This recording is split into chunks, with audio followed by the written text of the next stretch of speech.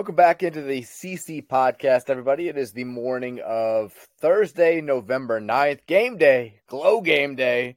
We're very excited. Mike Rutherford here in Louisville, Kentucky. Dan Siddard actually in Louisville, Kentucky as well. Dan, in town for the big game day. How's it feel? Back since first time since Notre Dame. All I can think about is the scene in Old School. It's like, I'm here for the gangbang. Like, I'm here for the Glow game. Very excited about not only seeing our football team in action, but I've hyped this Glow game up way too much. I'm like, okay, they're gonna come out to the Stranger Things theme. There's gonna be LED lights, glow in the dark towels. It's gonna be incredible. But reality is, it's actually a pretty big football game. We got a lot on the line. So I'm very excited to get down there and start mingling with the crowd. I'm expecting this to be like a spiritual experience at the end of 2001: A Space Odyssey, where he goes through the light tunnel and he transforms himself back. He becomes a fetus again and is reborn. It's people keep asking, because I've been hyping up the Glow game all week too on the radio show. And we finally got a text that was like, how do you expect to see stuff glowing when the lights are going to be on? I was like, don't ask these questions. Don't worry about it. Shut the fuck up. Just let us enjoy the Glow game. Oh, man, that's so funny. It's been a hectic week around here. I mean, you've got basketball season starting on Monday. The men and the women get a win. We'll talk about that. Football, of course, reacting to the Virginia Tech game. We haven't had a chance to do that yet. And then we're getting ready for tonight's game. It was the perfect week for my wife to go out of town for a work trip. I mean, Mary, come on. When we looked at the schedule, because she has to do this big work trip once a year. Last year, she went to Orlando about the same time of the year.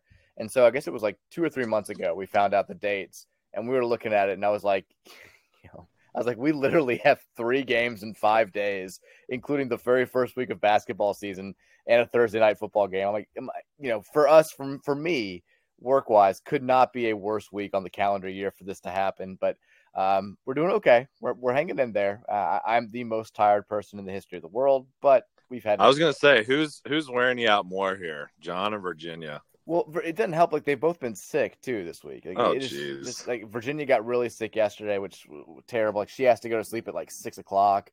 She was so tired. She was burning up. So that's sleep has been the only really thing that's tough, is because Virginia has been wanting to go to sleep before John. And then John's doesn't fucking sleep anymore. He just refuses to do anything that you want him to do. So getting him down has been tough. And then Virginia will cough so much that she'll wake herself up, and then she'll get scared that she's in there by herself. But that's been the bedtime process on Tuesday night. I timed it. I mean, it's not hard to time. Quite literally 2 hours and 45 minutes to get both of them asleep was what happened. I won't bore you with the details, but it was tough. But we've had some good help. We've got our babysitters coming back over tonight, so I can watch the Glow game and get ready for Virginia. My in-laws are over here right now watching the kids, so it's been okay. But I'm very ready for mommy to get home. It's been a long week. Yeah, I mean, you don't realize was 45 days ago. Our wives do a lot. Oh yeah, you don't realize how hard it is. I can't even take my kids to the grocery, and I'm like, okay, well, that's the last time I do that. Shout out to my wife for holding down the fort with the kids while I'm out of town this week. But yeah, I'm feeling for you. I was gonna say, we're talking about all this. You've got 3, and your wife right now is alone with them as you're here in Louisville for a couple of days. So yeah, shout out to Kim. We love you. You're doing great. But we're here. We're very ready for mommy to get home. It's the Glow game. It's the Glow game. What do you want me to say? We've had a lot going on, a lot to get to. We tried to do we're going to do some podcast earlier in the week. I don't know what our schedule is going to be like for the rest of this week. I was hoping ideally we could do it like last week where we did a pod on Tuesday, Wednesday, and then another one on Friday. I don't know if we're going to be able to. We'll try to do a reaction pod tomorrow to react to what's going on Thursday night, and then get ready for Chattanooga. It's that time of the year. It's overlap season. There's a ton going on. There's a ton to react to. But I think we have to at least start with what happened last Saturday against Virginia Tech, because it was a game that we talked about a lot last week on the Friday episode. second place in the ACC on the line. I was definitely nervous. I think you were a little bit less nervous than I was. We were reacting to the injuries that were out there, which, by the way, nobody credited the CC podcast. Everyone's giving Pete Thamel the credit on Saturday morning. I was like, we told you wild. This. I was watching that live. He was like, sources say, and I was like, hold up a second. Is Mike the source? Like, I'm pretty sure he announced this on the pod, but whatever. I was like, literally said the exact same thing that we said. Everyone's like, per Pete Thamel. I was like, God damn it, that Thamel. He's scooping us. He's just stealing from us. But the injury situation, I mean, it was the same thing that I'd heard was Jarvis Brownlee definitely out. Jamari Thrash probably not going to play. Jawar and Brian Hudson are in the same boat they've been in for weeks, where it's just like they're not practicing a ton. Hudson's not practicing at all, and they're going to try to give it a go on game day, and it's a matter of how they feel. And then Willie Tyler was the new injury, and he was able to give it a go. So we didn't have Brownlee. We didn't have Jamari Thrash. The other three played. We didn't really need Jawar Jordan because Isaac Guerrero played the game of his life, just dominating VT on the ground. He had 3 touchdowns. Could have easily had 4 and like 190 on 13 carries if one play hadn't been called back. But this was it felt like almost a replay of the week before against Duke. Dan, just straight up ass kicking, 34-3, never really felt in jeopardy. We come out, another great first quarter. The defense sets the tone early. Virginia Tech only crosses the 50-yard line against us twice, and that was both those times happened in the first half. We don't have to do – I mean, we're even more vanilla in this than we were against Duke. Jack Plummer only has to throw the ball 12 times. It's ground and pound. It's Jawar in the first drive. It's Guerrero after that. Maurice Turner gets in there a little bit. Like, it was just big boy football. We're going to put your head in the toilet and hold it there for 4 quarters and just bully the shit out of you. It felt good to watch. It was fun to watch once again. You know what's crazy? Like, even our good teams that we've had, it's been very rare that we have been like absolutely loaded on the offensive and defensive line as far as like high level play. Like, I feel like it's been like one or the other. Like that Sugar Bowl team, like our offensive line wasn't bad. It was good, but like, I think like our defensive line got a lot of the pub then. But man, like to see Guerrero just gash, and like credit to him. I'm not saying, he did a lot of the work, but our offensive line is just A+ right now. Our defensive line, what I like is like the last couple of weeks, like the first play is just an absolute tone setter. I mean, we absolutely, Stephen Herron and I forget who else, just like absolutely knocked the shit out of the quarterback. And it set the tone for the entire game. I joke about it. These coin flips have been phenomenal. Like, I'm like praying that we get to go on defense tonight first, to kind of just keep that rhythm that we're in. So it's been real nice. Virginia Tech. I guess the reason I wasn't as nervous, it wasn't really about us. I wasn't a huge Virginia Tech believer yet. I just thought what they did against those other 3 teams, I didn't really believe in the 3 teams that they beat. So I actually think their coach will get it going and they'll be fine in the long run. But with that being said, we're right where we want to be. We have everything in front of us. So tonight, I expect 110% effort. Well, you can't do that. 100%'s the most. Damn can't it. Do 110. Can't do 110. To quote Glenn Rutherford, that was one of the things that drove my dad crazy. He's like, you can't give more than 100%. Now, Come on, Glenn. It's a saying. I'm quickly becoming my dad. But I think you're totally right. And Brom talked about setting the tone during his post-game press conference. I think somebody wrote about it this week. I want to say it was, maybe C.L. Brown, maybe Alexis Cuban at the Courier Journal, talking about how we've won 8 of 9 coin tosses. Jeff loves deferring. He loves letting the defense get out there and set the tone. And I thought the most interesting thing about the post-game press conference for me was somebody asked him, you've been so dominant since that slip up against Pitt. What's been the difference? Like, have the players responded to certain things, or just what happened? And he was like, we're coaching better. Yeah. He basically said, it took a while to realize exactly what we have and to cater our style to our roster. And he's like, I'll be the first to admit, I did not coach well in the Pitt game. We tried to force some things. We tried to throw when we didn't need to throw. And now we're both offensively and defensively keeping it simple. I mean, everyone knows what we're doing on offense. We're running the ball. We're not forcing Jack Plummer to do more than he's comfortable doing, not taking a ton of shots downfield. But he was like, defensively, we're basically just playing our base package. We're not bringing a ton of blitzes. We're rushing 4, and our guys are just getting home. We haven't had to do anything crazy in recent weeks. We're planning for it if we have a close game, but we've basically been successful just doing the simple things really, really well. And we've had to adjust to that as a coaching staff. I think that was cool to hear. I love that Brohm is a guy that, he's not going to try to fit a square peg into a round hole. He's willing to adapt. I mean, he comes here with this reputation of being a guy that's going to throw, and try to win games 50-45 every single week. He inherits, he brings in obviously a lot of transfer pieces, but he also inherits a base that's pretty good defensively and a couple of really good running backs.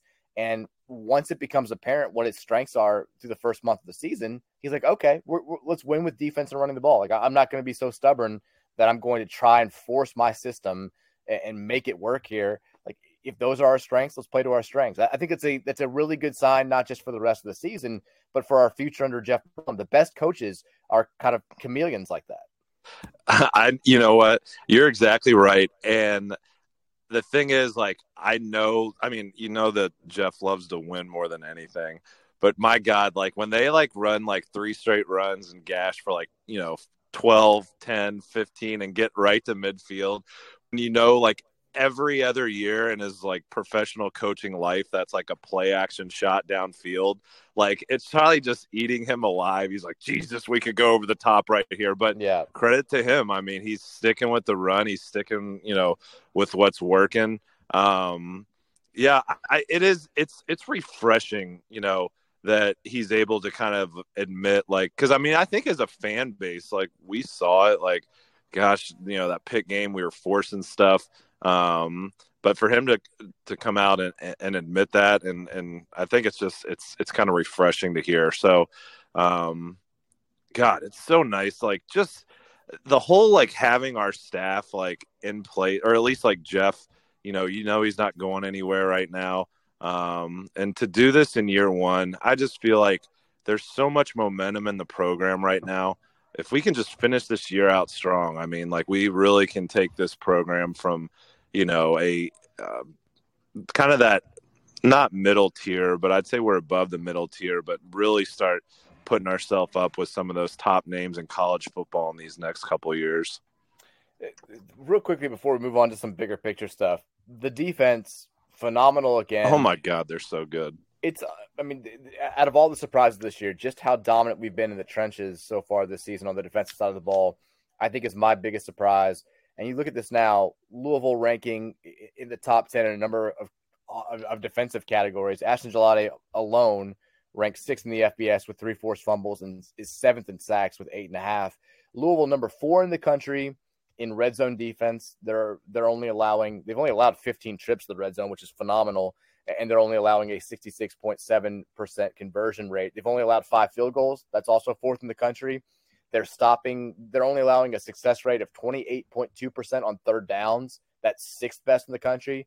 Their completion percentage is 53.5%. That's 6th best in the country. First downs allowed, they're 7th in the country. Overall rush defense, they're 8th in the country. Plays allowed, they're 9th in the country. And yards per rush allowed, they're 10th in the country. That is, that's 9 categories where the Louisville defense ranks in the top 10. It's remarkable how good they are. They've had 66 offensive possessions their opponents have. They've only allowed 21 of those to cross the 50-yard line. That's nuts. That's absolutely apeshit. And if Louisville right now holding opponents to 282.2 yards per game, if that stands for the remaining 3 games, it'll be just the 3rd time since 1990 that U of L's kept opponents below 300 yards total per game. And that's saying something considering, a lot of those years in the 90s and 2000s, we're playing in Conference USA. We're playing not great schedules when we're an independent. Some of those years, the Big East wasn't all that good. We're playing, say what you will about our schedule. We're playing a schedule that includes, I think, already 5 teams that are bowl eligible. So it's not like we're just playing a whole bunch of nobodies. This defense has been the real deal. They'll have 2 more big tests coming up against Miami and Kentucky, I think, and then potentially a conference championship game, potentially a bowl game. But as of right now, they have a legitimate case as being the best defense in the history of Louisville football, which is incredible. And the best part is those stats are incredible, but they look the part. Like when they line up, I mean, we look so much faster on that side of the ball than I can ever remember as being like up front on the edge. Our linebackers, our safeties have really, since the beginning of the year stepped up.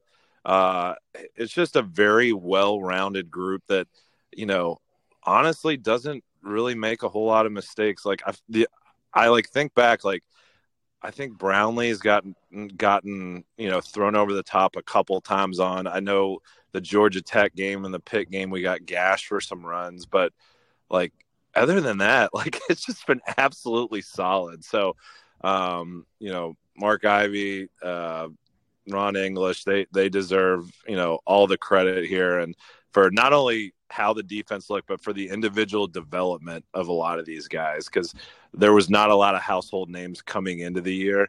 And it's just great that it's so good to have a team with a good defense. Like we remember it from the Charlie Strong years. There's just a certain confidence you have. Like, all right, like offense is stalling out, like, but let's pin them back for field position and see if we can make a play here and kind of swing momentum of the game. I love having a team with a good defense. It's just a different feel for me. It is. And I know that I think a lot of people used to look at Alabama and their style, before they started getting more offensive in recent years. Mark Ennis coined the term joyless murder ball. And people were like, how could you enjoy watching that, winning games 24-3 every week. And now that we're kind of doing it, I'm like, this is great. Just watching like the team just suck the life out of their opponent week after week has been fun. I could definitely get used to this. This is something that's enjoy. Plus the games are fast. It's all great. Yeah. I guess here is one. It's not even a worry because we're not doing anything wrong. And Braun brought this up in the press conference. Like we only had 3 possessions in the first half.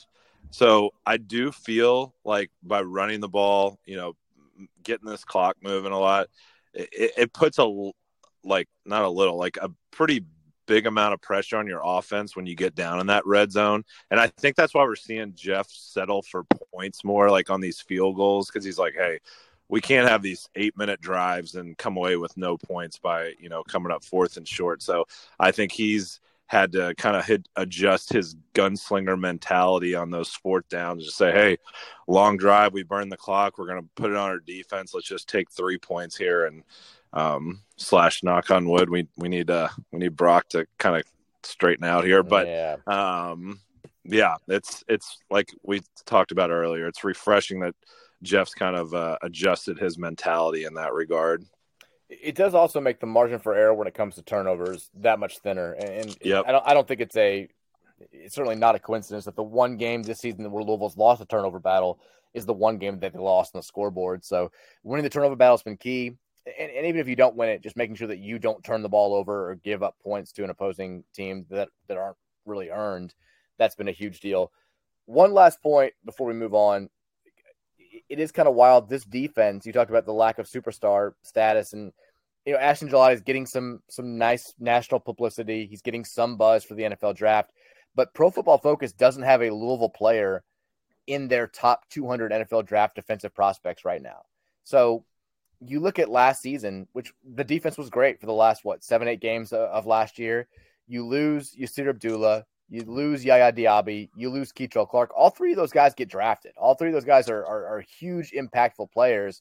And the fact that this defense is doing what they're doing right now after losing the guys who made the biggest impact on last season is, again, it's something short of remarkable. And my favorite thing is, we went out and we got some big-time players in the transfer portal, but the reason why the defense has been so stout up front has been the improvement of guys that have been in this program for multiple years. That's a great sign. Mason Riger's a beast, and he's a former walk-on. Ramon Purrier, former walk-on. TJ Quinn is just stepped up after multiple years in this program. Jalen Alderman was previously known only as the guy who returned the interception against UCF. Des Tell, Jermaine Lole getting healthy now, is playing so well. Jared Dawson up front. Like the depth that we have defensively has been such a pleasant surprise. We're rotating guys in and out, and nobody's even noticing. The defense doesn't miss a beat, And I didn't think that was going to be the case. I was like, going into the year, I'm thinking, Gelate's great. Destel's great. We haven't seen Jermaine Lole. Stephen Herron can be good off the edge. But if some of these guys get hurt or they get tired, like, we're going to start getting gashed. And that simply has not been the case. Like we've got great depth up front, which is something that I did not think was going to be the case coming into the season. It's fun. I mean, yeah. It's so fun.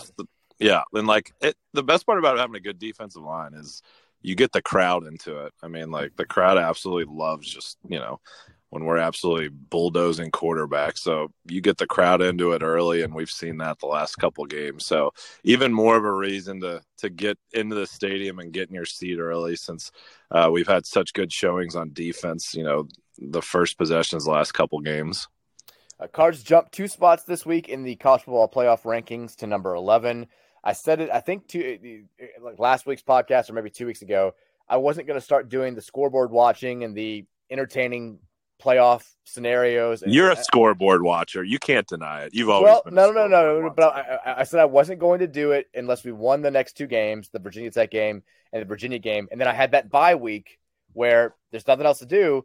Like, I'm starting to look ahead. I'm starting to be like, it would be kind of funny if Kentucky beats Alabama, and it's this huge thing for them, but also it gets us into the playoff. Or look, me and you. There's a path out there, Dan. Our whole life, I know. I'm sorry, but we have been. We've been scoreboard. Like, even when Louisville's basketball team, has had a middling road season. We're checking bubble teams in February to see how they're doing. So I'm not going to sit here and say I don't look at other scores. I've been doing it all season. I think most fans probably have as well. That's just the way everyone's wired. All I'm saying is there's a path. We can start to explore the path if Louisville beats Virginia tonight. I'll start entertaining it. We'll start looking at, the Miami game is going to be tough. I still think that. The Kentucky game is going to be tough. I still think that. But we can start entertaining the scenarios that are out there. And the fact that other national people are doing the same thing right now, they're like, look at Louisville. Stranger things have happened. It gets me rock hard 24 hours a day. It's just full erection constantly. It's just the best. This has been the best. I'm having so much fun.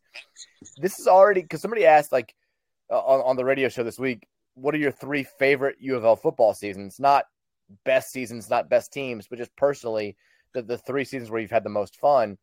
And I was thinking off the top of my head, I was like, 06 was great because for the first time in my lifetime, you're realistically talking about chasing a national title.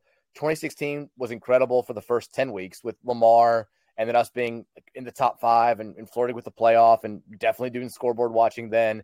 And then after that, I would honestly say this year, because it's been having Jeff back, having this period before where it's been not great. And then this resurgence and this being back in the national conversation and winning games close early on and then blowing teams out close and having the Notre Dame game. It's just been the best. This has been about as much fun as I've had following a Louisville football team. No, I'm the same way. I don't want this season to end. I guess if I had one drawback, it has nothing to do with the team. It's the fact that there's not a 12-team playoff this year. I know. It just absolutely stabs me in the chest to think about how awesome that would be if we got to host one of those playoff games. Which this is off topic. Looking at that, because I think it's 1 through 4 get a bye into the bowl game, and then 5 host 12 and 6 host or something like that. Yeah. I feel like that's a disadvantage for 1 through 4 that they don't get a home game. I don't know. I feel like that might get adjusted at some point. I was like, 100%. I feel like they're kind of getting the shaft here. But anyways, a little off topic. No, I've said the same exact thing. I think that when teams start seeing the atmosphere for these playoff games, because think about it, you've had big home games and all these big programs. You've never had a bona fide elimination game, where national championship implications are. When you see the latest On3 projection had us playing at Alabama in the 8-9 game. Imagine Tuscaloosa in a playoff game. If you're Ohio State and you see that and you don't have a game at home, you're going to want a home game. So I think eventually they're going to make the quarterfinals at host sites as well, which is going to piss off the bowl people, but fuck it. At some point you've got to just do what's best for the member institutions.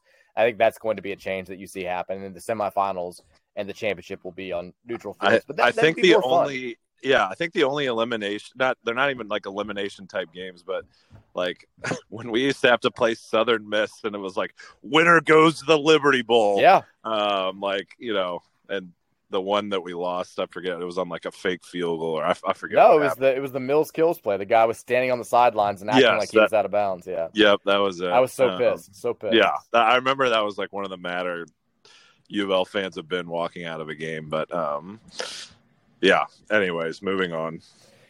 Well, do we want to move on to basketball? We can. No, I mean, hey, we're 1-0. We're moving on. First of all, the women, no problem with Cincinnati. Cincinnati just hand us the keys to your whole athletic program at this point. We fucking own you. You're pathetic.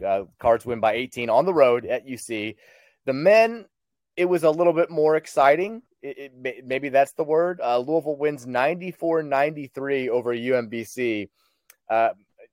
A game that was against what is supposed to be, according to the analytics, the second worst team we're going to play this year. And a game which, let's just say objectively, like subjectively, I'm losing my mind. I'm like, we have to find a way to win this game. It would just crush the soul of this program if we lose this one.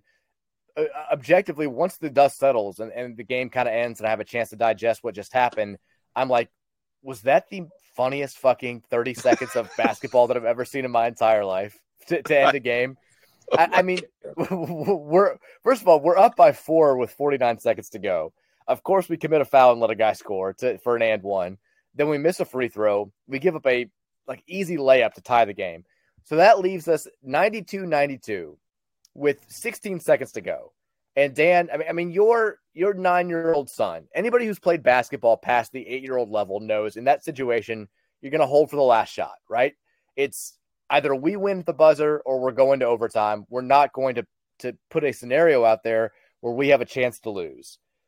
Trey White thinks otherwise. He takes the ball, puts his head down, just drives the length of the floor, makes an unforgivable decision to go right at a defender, loses the ball on the way up, commits a straight-up assault to get the ball back, is fighting with the defender with his hand across his face to get the ball back. Somehow the ball ends up in the air for a perfect alley-oop to J.J. Traynor. The reaction inside the KFC Center is a mixture of celebration and embarrassment by what just happened and confusion as well. UMBC then comes down. They drive. They do what they've been doing all game. They go very quickly. I don't know if you saw this. Danny Manning's trying to call timeout. He's like timeout, timeout, timeout. Kenny Payne's just doing the thing where he's waving everybody to go back. Oh man! I mean, UMBC, they end up with 2 pretty good looks at 3 that they pass on and then go for a drive. They pass the ball to Kadarius Smith, who is approximately 17 feet out of bounds. Bert Smith, the official, is looking directly at him, does not call him out of bounds, ends up calling a foul on Sky Clark. Smith makes 1 out of 2 free throws, misses the second one. The ball gets loose. UMBC scrambling for it. They can't corral it. The horn blows. We celebrate, I guess, but I mean, just a hilarious, ridiculous ending to a basketball game, Dan. No, I tweeted out both things. I tweeted out that I felt like I was on drugs the last 30 seconds. I had to gather myself and be like, what did I just watch here? It was truly unbelievable. And then, yeah, I mean, the Trey White drive, I said, I had when he grabbed the rebound and put his head down, everyone knew what was coming. I was like, oh no, he's taking this all the way at a just awful angle to the basket right here. The fact that he just pretty much mean mugged a guy and threw an alley-oop in the same breath. What an absolute bizarre play. So here's the deal. The game itself, for me, I am. I mean, we all should be. They're 1-0. This team we will take a win no matter whoever it's against. We will take it. Does it change my outlook for the season or kind of the trajectory of the program? No. So I'm not going to sit here and say I'm not going to poo-poo on the win or anything like that. They're 1-0 and hopefully they keep improving. But I mean, I think anyone that watched the game, there was defensive principles left to be desired. The fact that our man KP said we need to be the best defensive team in the country, I was like, let's start with not being the worst. Okay, like we'll start there and then we'll move our way up. It was like me saying like I want to be the tallest man in the world. I'm like, well, it's probably not going to happen. Yeah, I think there's room to grow there. Exactly. And Eric Crawford pointed this out in his column, and I think he's right. Like there were some good things on offense. It was nice to see us attack the rim. Not settle for three as much as we did last year. So, I mean, again, you're looking for anything you can build on. So I guess that's something. But if you can't keep guys out of the paint, if you're just going to let Greg Graham drive by, it's going to be a long season if that's the case. So definitely either we need to improve our foot speed, keep guys in front of us, or we need to start mixing up defenses to keep the, opposing team off balance. Because what we saw on Monday, that's definitely not going to get the job done once we increase in, our opponent's strengths here. Yeah. So Jim Ferry, the UMBC coach, he was the head coach at LIU Brooklyn when they had I think they played at the fastest pace in the country and went to the NCAA tournament a couple of times. Then he coached at Duquesne, and then most recently was the interim at Penn State after Pat Chambers got fired for doing all that stuff. Like he plays a fun and gun style. They want to get up and down. They want to take a bunch of threes. They don't play much defense at all. UMBC is only 2 years before this at UMBC. They ranked in the 300s. I think they were like 316 and 330 in adjusted defensive efficiency out of 362 teams. So it's great that we scored 93 points on them. A team like Louisville should score 93 points against them. We scored 60 points in the paint, which is the most we've scored in a game since 2013.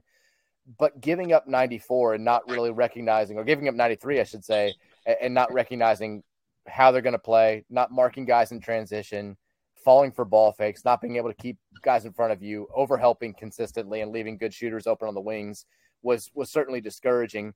And UMBC, I know a lot of people are like, yeah, they're picked to finish sixth in the America East, but they've got 11 new players, 11 new transfers.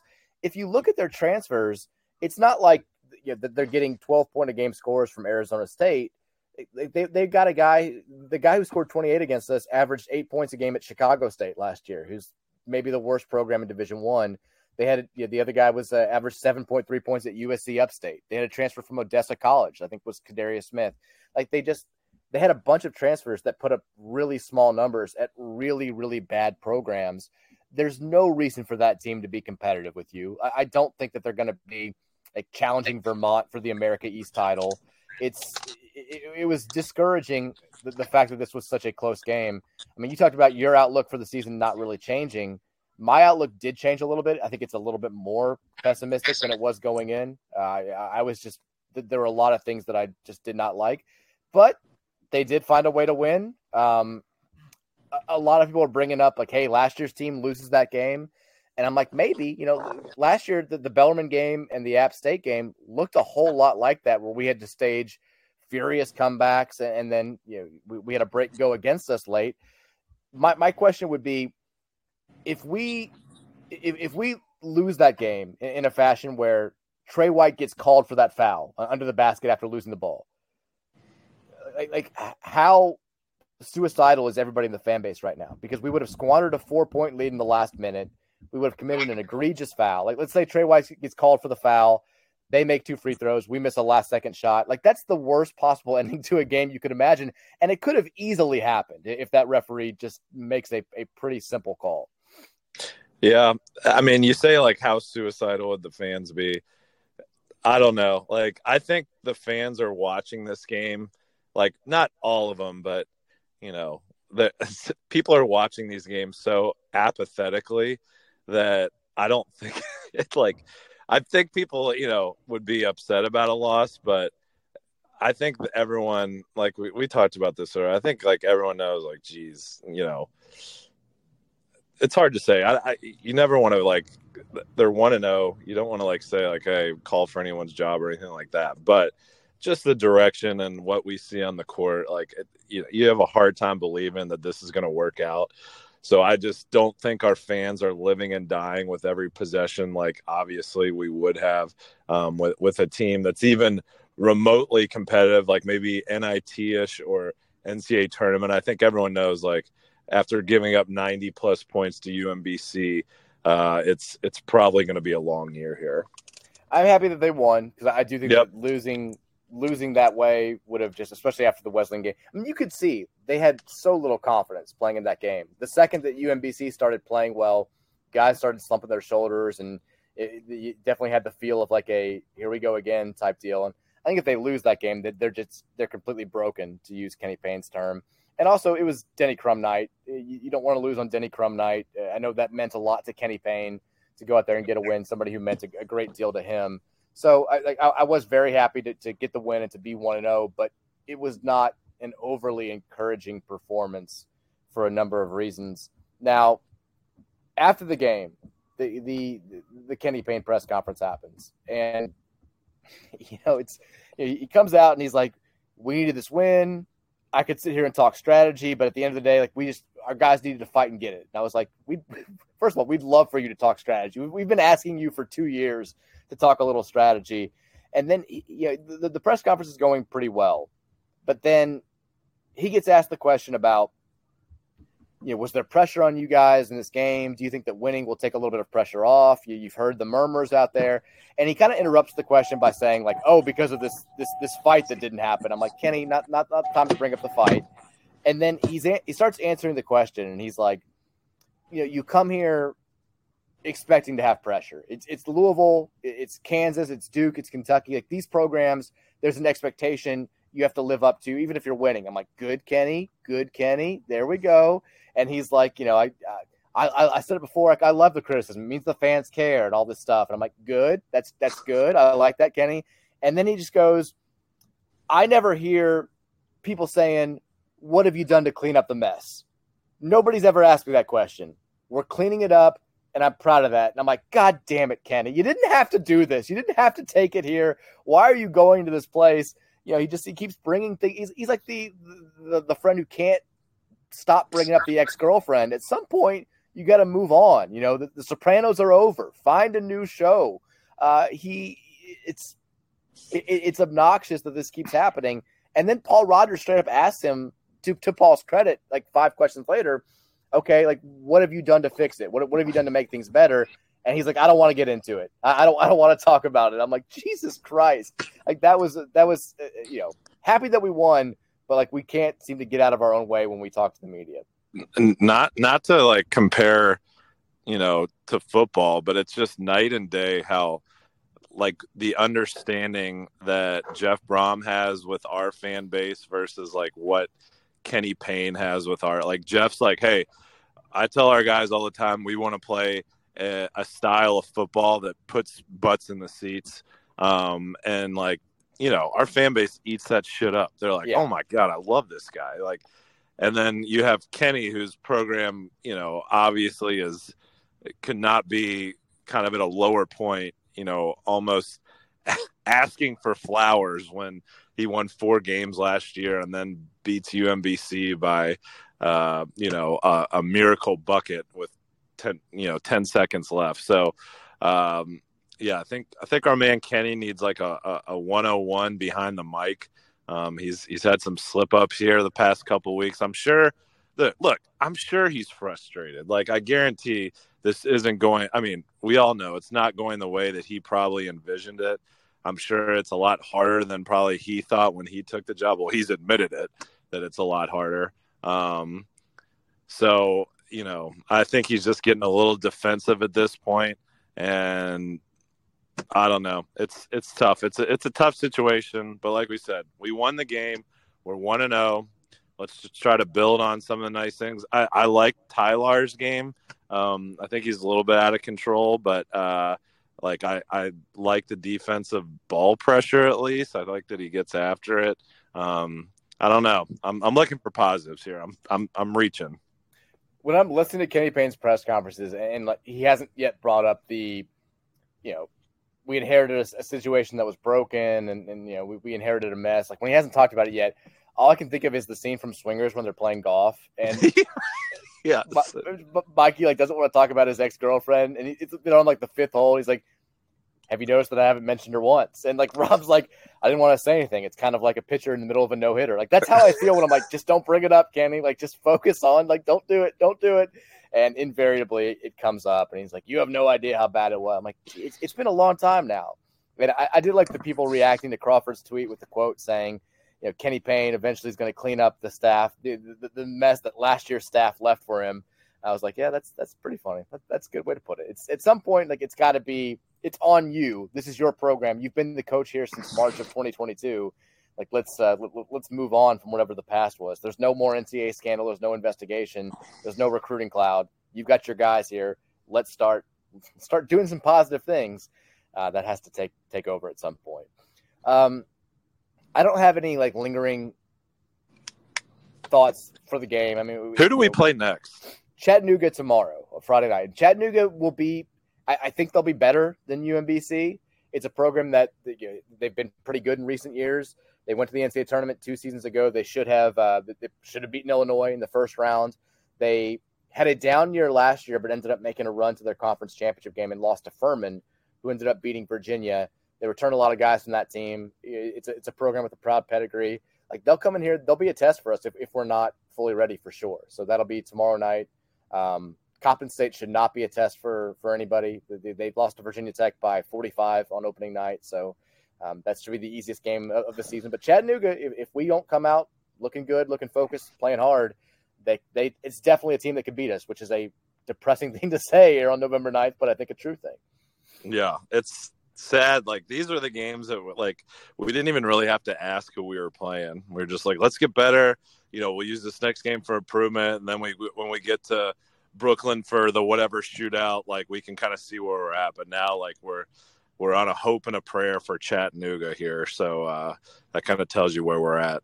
Yeah, before 2 years ago, we hadn't lost a November home game since 1975. We've lost, I think, 6 in the last 2 years, and we damn near lost another one last night. It's all eyes on DePaul, Dan. December 9th, Truist Arena. DePaul opened their season with a loss to Fort Wayne at home in front of literally 921 people, which is just horrifyingly embarrassing. It's the game of the century. I'm already calling it. If we lose, I'm blaming it that I'm still hungover from the ACC championship that we just won. So there you go. That's my excuse. We'll have that. We'll have Bears Lions the next day in Chicago. You can make it a whole weekend. It's going to be incredible. It's going to be nice. It's going to be amazing. We'll take a few questions here on Twitter. We don't have a ton of time, but we'll take a few, and then we'll make our predictions for tonight's game against Virginia. Before we do, reminding you about our friends over at Homefield Apparel who bring you this podcast. Visit homefieldapparel.com to check out their latest group of college gear, including the brand new Louisville Bomber jacket, which dropped last weekend. It's gorgeous. Supply is limited. Check it out while you can. Follow Homefield Apparel on their social media channels as well, at Homefield Apparel without an E, and Homefield Apparel on Instagram.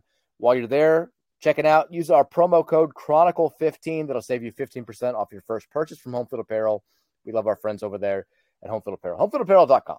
All right, questions from Twitter. We'll take a few, and then we'll talk Virginia. Connor says, I would love to hear Dan explain how insane Catholic middle school mixers were and why they should have been illegal. Oh, my God, what a great question. Yeah, I mean, this is such like the biggest like whitest Catholic school kid answer ever. But like, I'll never forget, like, because you went to Holy Trinity. Like, I went to St. Patrick's, and like we were kind of a newer school, and we didn't have mixers, so we like always played road games. We'd always have to go to mixers. And I'll never forget, I didn't go to Holy Trinity's mixer, but everyone came back and they're like, dude, you could freak dance as much as you want at Holy Trinity. Nobody said a thing. We're like, no way. They're like, yep, everyone was freaking all night. It's true. It's very true. I mean, mixers in the late 90s, it was just kind of like grinding against girls. That's literally like freak dancing for people that aren't white 7th grade Catholic school boys is like, I'm like describing it here. It's like when you get behind a girl and you literally grind like I don't know. It was wildly inappropriate that that this was happening with like 13 and 14-year-olds. But it was all that and then like organized fights outside. Like that's all mixed. That's all mixers were when I was growing up. Where like two dudes who hated each other for whatever reason, you'd be like, oh shit, they're gonna fight. Like that was what made a good mixer, was you got to grind and you got to go watch a fight. That was it. Should they have been illegal? Absolutely. There's no question about it. Oh my God, you got to grind and fight. That's so fucking hilarious. Josh Phelps, Mel High's finest, fastest guy alive, said, after apparently practicing freaky under the basket alley-oops, does the team now pivot to teach basic fundamentals such as stopping the ball on defense and help side defense? So that was the big hubbub yesterday. Was Kenny Payne said after the game on Monday that they actually practiced the play that they scored the game-winning basket on. And my reaction, like everybody else's, was, get the fuck out of my face. There's no way that you practice a mad scramble alley-oop play like that. And then Corey, the video guy, pulled some footage of them. What they do is they practice on missed shots, tipping the ball to a teammate for an alley-oop. So it's not exactly apples to apples. It's a little bit different than Payne being like, yeah, we actually practice a non-called foul and then a fight for a ball that leads to an alley-oop under the basket. So oh my God. So they had the clip yesterday, which they did. They kind of called out Drew Diener. They used his comments from his show where he's like, "There's no way they practice that. Nobody else practices that." People were like, "Oh, Drew, egg all over his face, all this stuff." I was like, they literally could have pulled this from my show. I said the exact same thing, and Corey texted me and was like, "We really do practice it." He's like, "I'll get some videos." I was just very happy that they didn't use any audio from my show because I think I was even meaner about it. I was like, "There's no way." It is a good point where I'm like, it's cool that we're practicing this really niche, like crazy situational stuff, but can we practice, how to defend a high ball screen consistently and, help defense and all this stuff a little bit more? I don't know. Very obviously you're doing the show from the car today, by the way. I know. I'm sorry. I'm like, well, this is probably day in the dumps. I turned the car off because I don't want a call to come through or anything. But I'm sweating profusely right now. It is so hot. And when I open the door, it gets some fresh air and starts beeping. I wish you'd see how drenched I am right now. But anyways, it's hot. Anyways, yeah. As far as our buddy Josh, his question is a very valid one. I'm sure they work on that stuff. But listen, the entire point of this is whatever message or point of details that we're teaching, especially on the defensive side of the ball in the first year and change here, have obviously not gotten across to the kids. So may have to switch up the message, may have to switch up the tone, because whatever we're teaching on that side of the ball is obviously not working. Hey, if you want to practice goofy alley-oops, go ahead, be my guest. I'm in Josh's boat. I would like to be able to help, off the ball and keep guys in front of us. So I'm definitely more worried about that. I would have given him $1 million if in the next breath he would have been like, we actually practice guys standing out of bounds and not getting called, and then making sure that we foul and not give up an easy layup. I'd be like, just go all in at this point, Kenny. Just say we practice it all. The whole last. How about free throws? Let's start with free throws. We can start there. Everybody besides basic. Mike James. Yeah, I know, dude. Mike, credit to Mike. Mike played well. I need to give him a shout out. He plays his ass off. He always does. He's what we want Louisville basketball to be like, for sure. A lot of people just tweeting the same thing, which is this about Kenny Payne?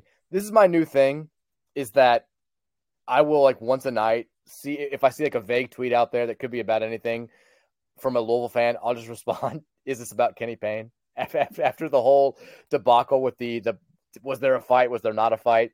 It's got a 100% hit rate so far. It's my favorite new thing. If somebody out there is just tweeting can't believe that actually happened. I need a new car now. I'm like, hey, is this about Kenny Payne? It works in all walks of life. So it's all about Kenny Payne. Nice. State of Louisville says, please ask Dan to explain what a Wahoo is without Googling it. Oh my God. So what? Virginia Cavaliers. Does that have something to do with Cavaliers? I was just going to say fans that yell, Wahoo! Yeah, no, that's exactly what it is. Oh, is it? You somehow stumbled into somebody can fact check.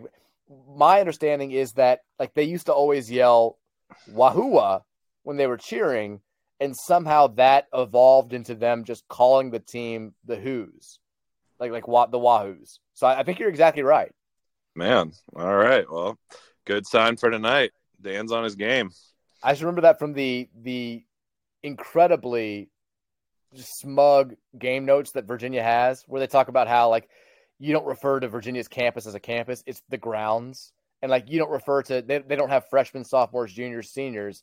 They have first year, second year, third year, fourth year, because Thomas Jefferson never believed in like graduating. It was always like you should always be learning. It's the most just ridiculous, just snotty game notes ever. And they do have the Wahoo stuff in there about how it came to be. So basically, fuck you, Virginia. Get over yourselves. U of L Sports News says, if the football team let each of you pick a theme night, what would you choose? Geez, I mean, the glow game is, I mean, what an absolute home run of a theme. I don't think I can come up with one better than that off the top of my head. Do you have anything that you're thinking of? Oversized t-shirt night. Ooh, I like that. Or we could just do jersey night. Like everyone wear a jersey. I don't know. That's pretty lame. Yeah, oversized t-shirt night is hilarious. Yeah, I like oversized tee. That's a good one. Or we could do like a Christmas theme, like Christmas sweater. I don't know. Are we trying to win a football game here or not, Dan? Yeah, I know. Well, like, let me ask you. Well, I don't think we could just because we have the flight deck. I was going to say, could we pull off like the Tennessee like color coordination like the Bengals did the other night? It would have to be like a game we know we're going to get capacity. But look, they've tried this for years. Fans have tried to make this happen. Look, we're Louisville. We're Louisville fans. Yeah. We don't pay attention to stuff. Like we can barely do color outs. If you want that to happen, you're going to have to leave shirts for everybody on their seats. If that's going to happen, there's no other way to do it. God, please. Dude, what if we got towels tonight? I've been dreaming about it. Stop talking about the towels. I'm telling you right now, it'll change the entire game. Glow towels? Oh, stop. I can only take so much. Carito says, when we play Virginia tonight, will it confuse your daughter when she hears you bad-mouthing the actual team on TV? So whenever Virginia is playing or West Virginia is playing on TV, like she's always like, hey, they said my name. Like she has no concept about what's happening. So I'm sure she'll get that tonight. But yeah, I feel weird when I say beat Virginia for these games. It feels wrong. Yeah, a lot of Virginias in the Rutherford family. Tom, this is actually a perfectly timed question, says, did Dan promote glow-in-the-dark towels for the fans tonight with U of L Athletics? Hashtag for Dan. Yeah, I mean, that would be something. What if my names were on the towels? I don't think that's going to happen. But no, I don't know what to expect going in here. Like I don't know what – there's got to be like seriously, like are the LED lights a thing? Like I don't know apparently. What – jeez. I mean, this is going to be awesome. I don't even know. I'm very anxious. It's like going to Laser Blaze for the first time. Like the moment you walk in, you're like, holy shit. Like I'm in battle here. So I'm very excited. The best thing about Laser Blaze was going back when you got a little bit older and realizing, like when I was a kid, I literally thought Laser Blaze was like yes. 500 yards big. Like I thought it was the biggest place in the world. And you go back and it's like this tiny room. Like I thought it was like this is like a true like battleground scene. Like it spans. It's like the entire. It's like as big as my school. It wasn't. Let's see here. Squilliam says, "Who wins a game of one-on-one basketball between you two, and what's the final score? Game 2-11, 1s and 2s." Oh man, I mean, I feel like I could compete with you in like just shooting, but if it's actual basketball, I mean, you'd beat me pretty handily. You're bigger, you're better.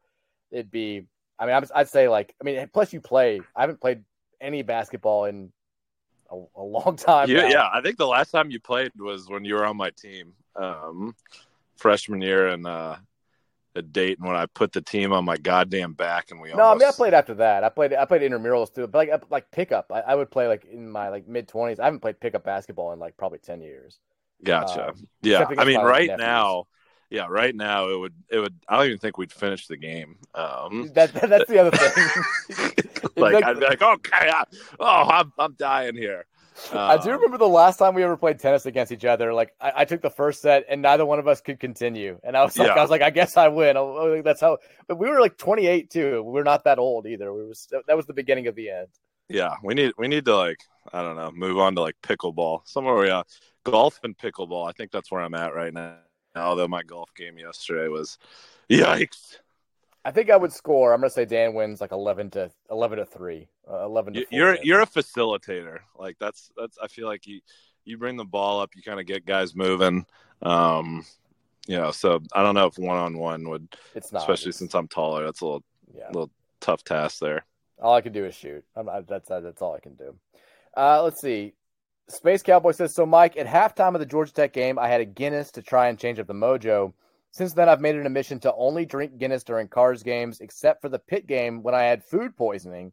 Can I ever drink another beer besides Guinness again? And is that loss on me? No and yes. You have to drink Guinness. The loss is 100% on you. Yeah. If we lose again by drinking Guinness, like he has to keep the Guinness, but start doing Irish car bombs during the game, just to drop some JMO in there and see what happens. Sam said, I need an update from the person that was placing emotional hedge bets against U of L. Did they make another one against Vatech last week? And how much do they have on Virginia tonight? Yeah, that person, he asked, like, do I have to keep doing this? And we were like, yeah. Like, whatever you've been doing to help us win football games, you've got to keep doing. Those are the rules. Yeah, 100%. I mean, I'm wearing the exact same outfit that I wore to the last time I was at this game. I've been wearing it at home. U of L black hoodie. So yeah, I mean, if you're sitting in the same place, if you're eating the same thing, I mean, this is just standard being a fan, keep the same mojo going. My guy Louisville 20 says, I haven't said fuck Virginia yet out of sheer respect for your daughter. Thank you. I appreciate that. And your mom. And my grandma. My whole family. They're all, and my wife is Mary Virginia. They're all a whole lot of Virginians. Brian Cockroft says, who wins in an arm wrestling contest, you or Jeff Greer? Oh, me, handily. No questions asked. It's not even a competition. Rich says, what's the over-under on us actually seeing the uniforms glow tonight, or will it be a complete waste of a cool uni? I hate that question. Like, even if it doesn't glow, we're going to say it glowed, okay? Like, it's the glow game. We're all going to be like, whoa! So I'm not going to judge it too hard. I'm going to act like it's the coolest thing I've ever seen, even if it isn't. How high are you going to get tonight, Dan? So stop. Go on my dad. Yeah. So the question still stands. Well, yeah. I mean, hey, I think everyone saw what happened in Ohio. So, should be, Thanksgiving should be interesting. It's going to eat a dog treat. Dog treats for everybody. Let's see. Baylor J says, I have a weird feeling that Josh Pastner After Dark may be related to our Glow Game theme.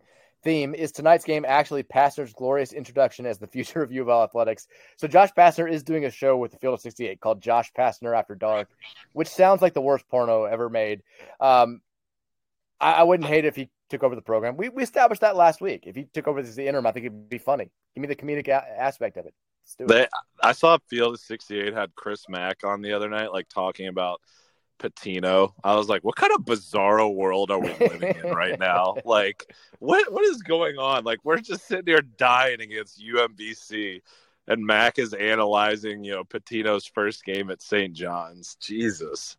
Glitch in the Matrix for sure. Yeah. All right, we don't have time. If we do another podcast tomorrow, we'll get to some of these other questions because you guys had a bunch, and we don't have a whole lot of time here.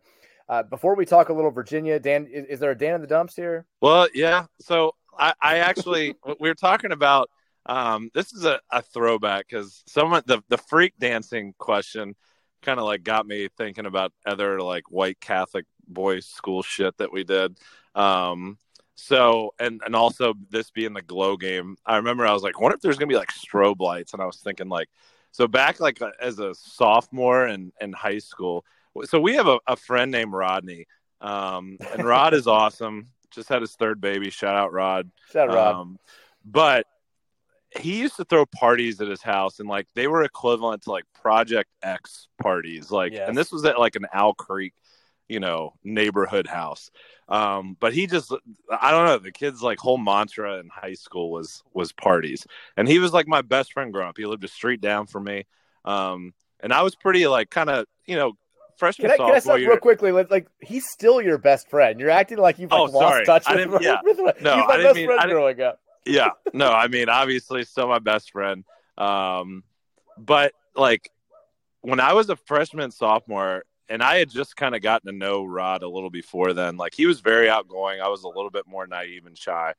And he was like, hey, like my parents who are pretty like helicopterish parents at the time, they actually left me alone for a weekend. Like, they went out of town. And, of course, like, Rod jumped all over it. And he's like, hey, like, let's throw a party at your house. And, like, I have no balls to be like, absolutely not. Like, I just was like, I guess we can do that.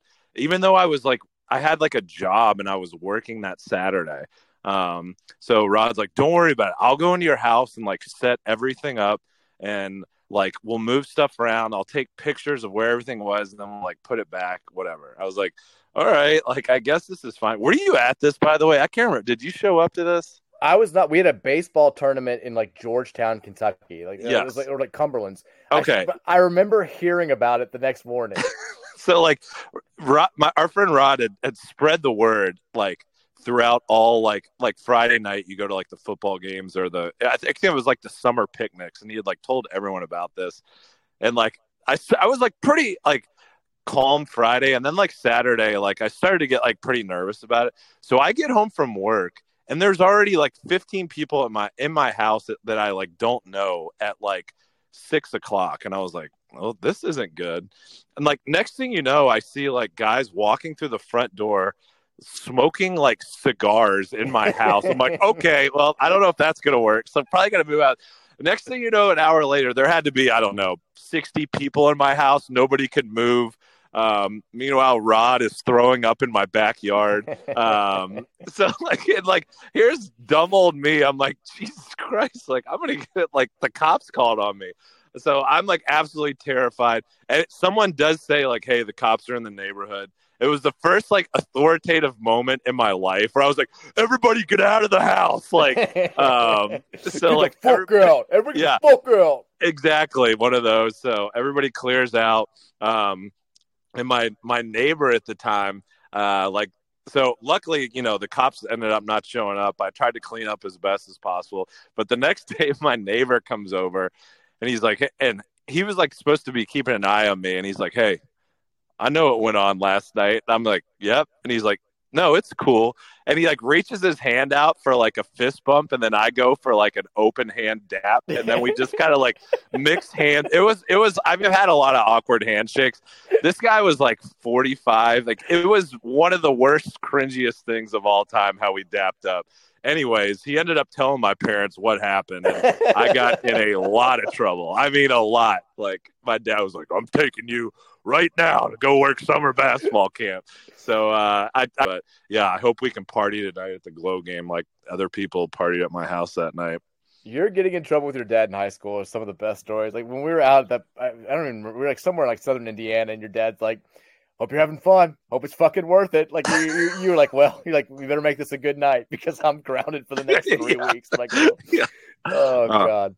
Yeah. All right, we've got it is Glow game night. Louisville taking on Virginia, a Virginia team that's just 2-7 overall, but still, I mean, a little frisky.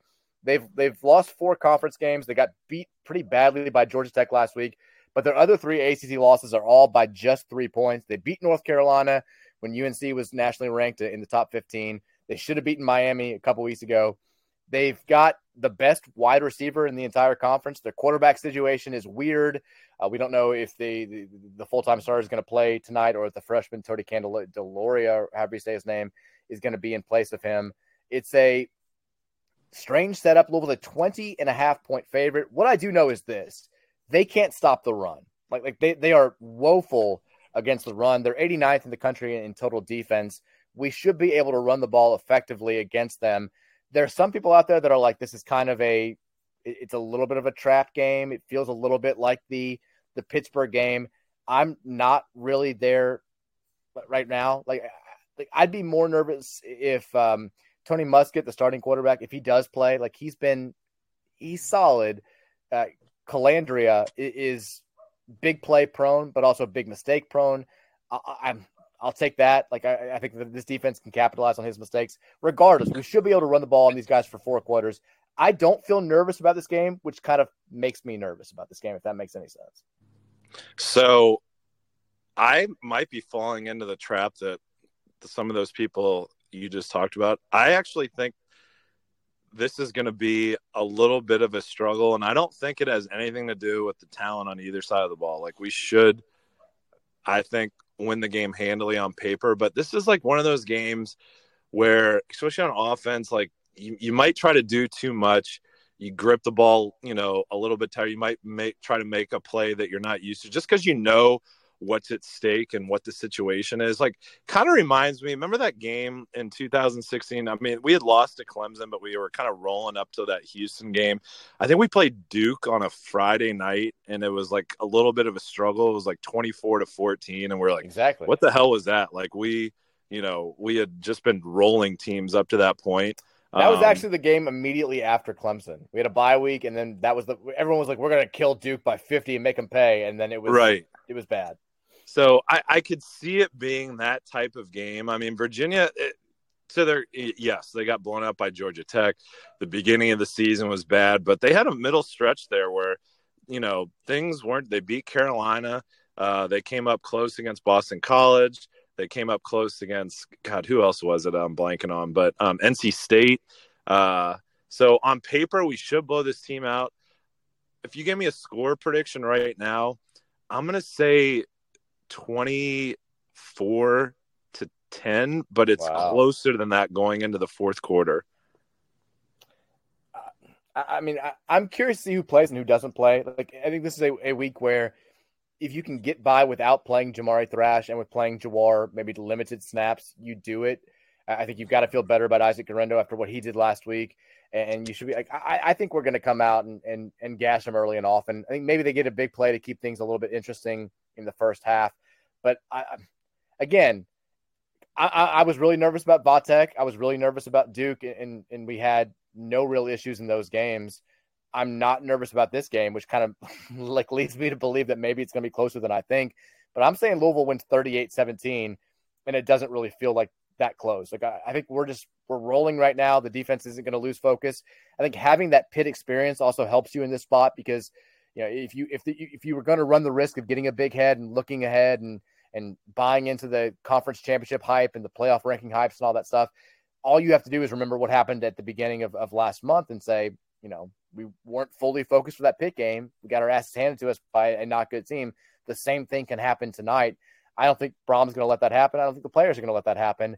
I think Louisville wins. I'm saying 38-17. Let's get it done. Glow game. Yeah, Glow game. I know. I'm excited. I'll be down in the alley before the game if you're down there. Let's grab a beer. But I am very excited to get back in LNN, and I think we're going to have a good turnout. Like I said, we're going to try to do another pod tomorrow. We got some stuff going on that may not allow that to work out. Hopefully it will. If not, I'm sure you'll hear from us early next week, and we'll recap this, talk basketball. A lot going on, a lot to be excited about. Hopefully the fun continues tonight. Let's get it done. Glow game, baby. Go Cards. Beat Virginia. Let's go, baby. Go Cards.